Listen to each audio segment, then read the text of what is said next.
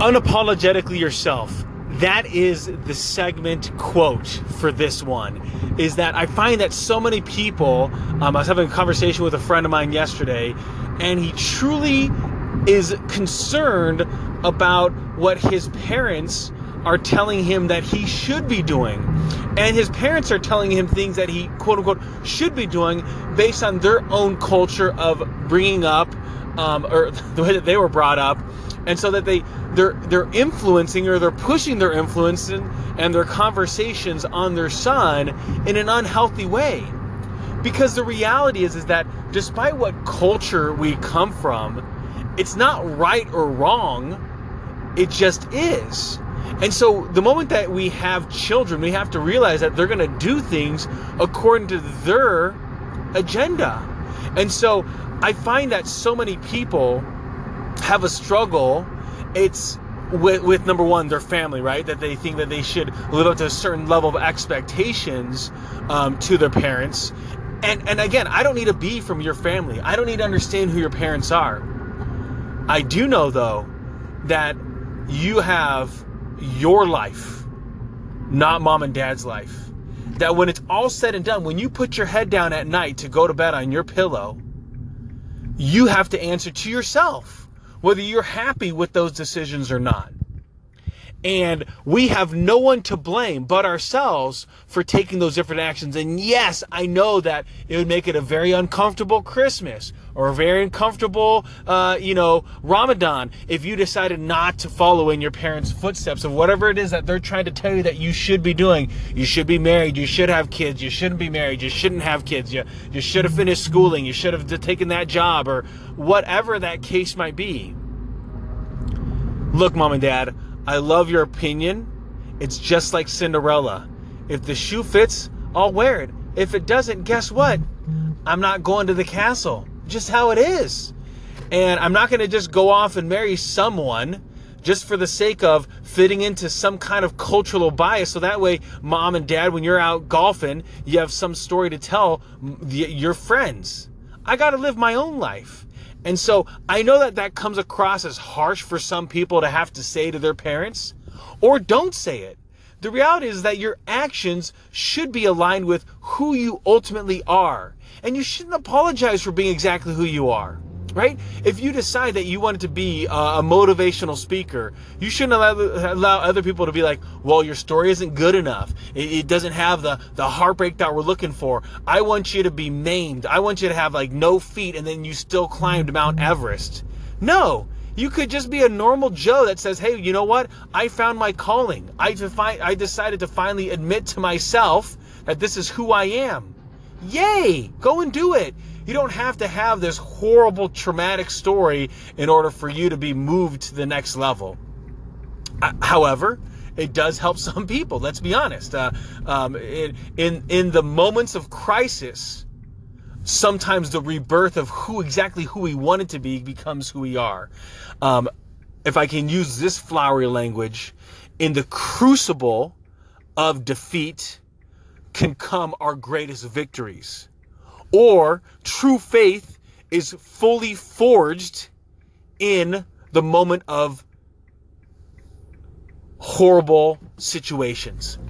And so what I will say for anybody that is fighting off, that's exactly who I am. I'm a believer in the downtrodden. I'm a believer when nobody else believes. I am a firm supporter of somebody that says, hey, Sherm, I want to become president of the United States. Oh, what's your political background? I don't really care. If you want to become president of the United States, let's do it. What do you need to do to get there? What's the gauntlet of studying up, of learning that needs to get done, of connections that need to be had in order for you to get what you want? I'm a believer in people, in humanity, to overcome almost any obstacle or to adjust with it, right? So if someone's just diagnosed with type 1 diabetes, it's later onset diabetes. Well, guess what? What can we do to help get you to win? What can we do to be able to help you become better? Unapologetically yourself. You can do it. Sherm's out. All right, following up on unapologetically yourself, I'm going to entitle this one, Embrace the Crazy, because I think everybody's got it. The question is whether you're willing to share it with other people or not. And oftentimes people don't want to show they're crazy because they're afraid that they're all going to laugh at you. It reminds me of that old Adam Sandler CD. That totally ages me, by the way. He used to make CDs of his comedy, and that's what it was. Is they're all going to laugh at you. Like it was his mom saying that to him as a kid. And so, or we get so concerned that, oh, well, what would other people say? Who cares what other people say? Right? You need include myself, we need to live our life. And it doesn't mean that you encroach on others. I'm not talking about being a jerk. I'm talking about embracing whatever it is that you feel in your heart of hearts, what you should be and want to be doing.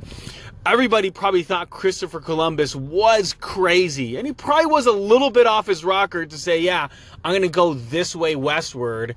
And even in the midst of that, when his own crew was, they were in mutiny, he was able to then find land, right? And I'm sure, like, in the midst of all that, finally a bird arrived, and they're like, okay, we're going the right way. There is land ahead. And so I think for every single person, we got a little bit of craziness, don't we? We got a little bit of silliness. We got a little something about us that makes us different, and that is awesome. Everybody is different. Everybody's unique. You are designed to be different and to stand out. It doesn't mean that you have to be a social media influencer. It doesn't mean you have to be entrepreneurial. Embrace, though, who you are and be 100% authentically yourself. And I think it's okay to be a little bit crazy. And obviously, I'm a crazy Asian. That's the way I would describe myself. And that's the way I was described as a freshman in college. I was a little bit crazy. And so with that, I know for some people, you're going to say to yourself, well, I have a lot of things. I have a few things. I have a lot of things that I don't like about me. And I would hate for people to know that about myself if I decided to embrace me to write a book. I don't want people to find out about myself. And that's okay. Write under somebody else's name. Write it with someone else. Do not deny yourself the wonderful talents or skills that you want to demonstrate and want to give to others. And the other thing that I would say is, just because you might be pretty decent at it doesn't mean you have to be the number one in the world.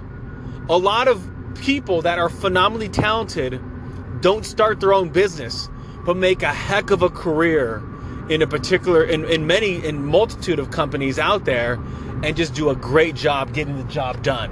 And they don't have to be the Steve Jobs of the world. And that's okay. However, when we think about some of the people that are ultimately a little bit crazy, don't we think about some of the greats like a Walt Disney? I think of Ed. I think it's Catmull. He's the one that founded Pixar. He seriously was obsessed with creating computer-based animation. Loved the idea of it, and created Pixar, one of the greatest, I think the greatest movie animation. From a total sales out there that exists right now. Obviously, DreamWorks Animation is trying to have a run at him. Anyway, the Colonel Sanders started slinging his secret recipe, trying to sell it to people at the age of 65. Right? When most people were retiring and walking away from career, this guy was pursuing a dream.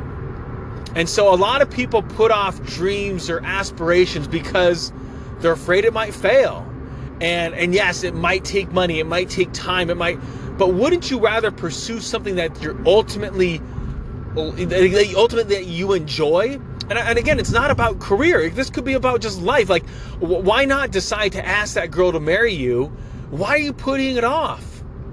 Because you're afraid you don't have enough money saved. You're afraid that, your parents, they don't really like her. Sorry, it just totally cut me off. Right? Why do you put off all these different things when ultimately you know exactly what you want in your heart of hearts? You truly know what you want. Embrace the crazy and be unapologetically yourself. Sherm's out.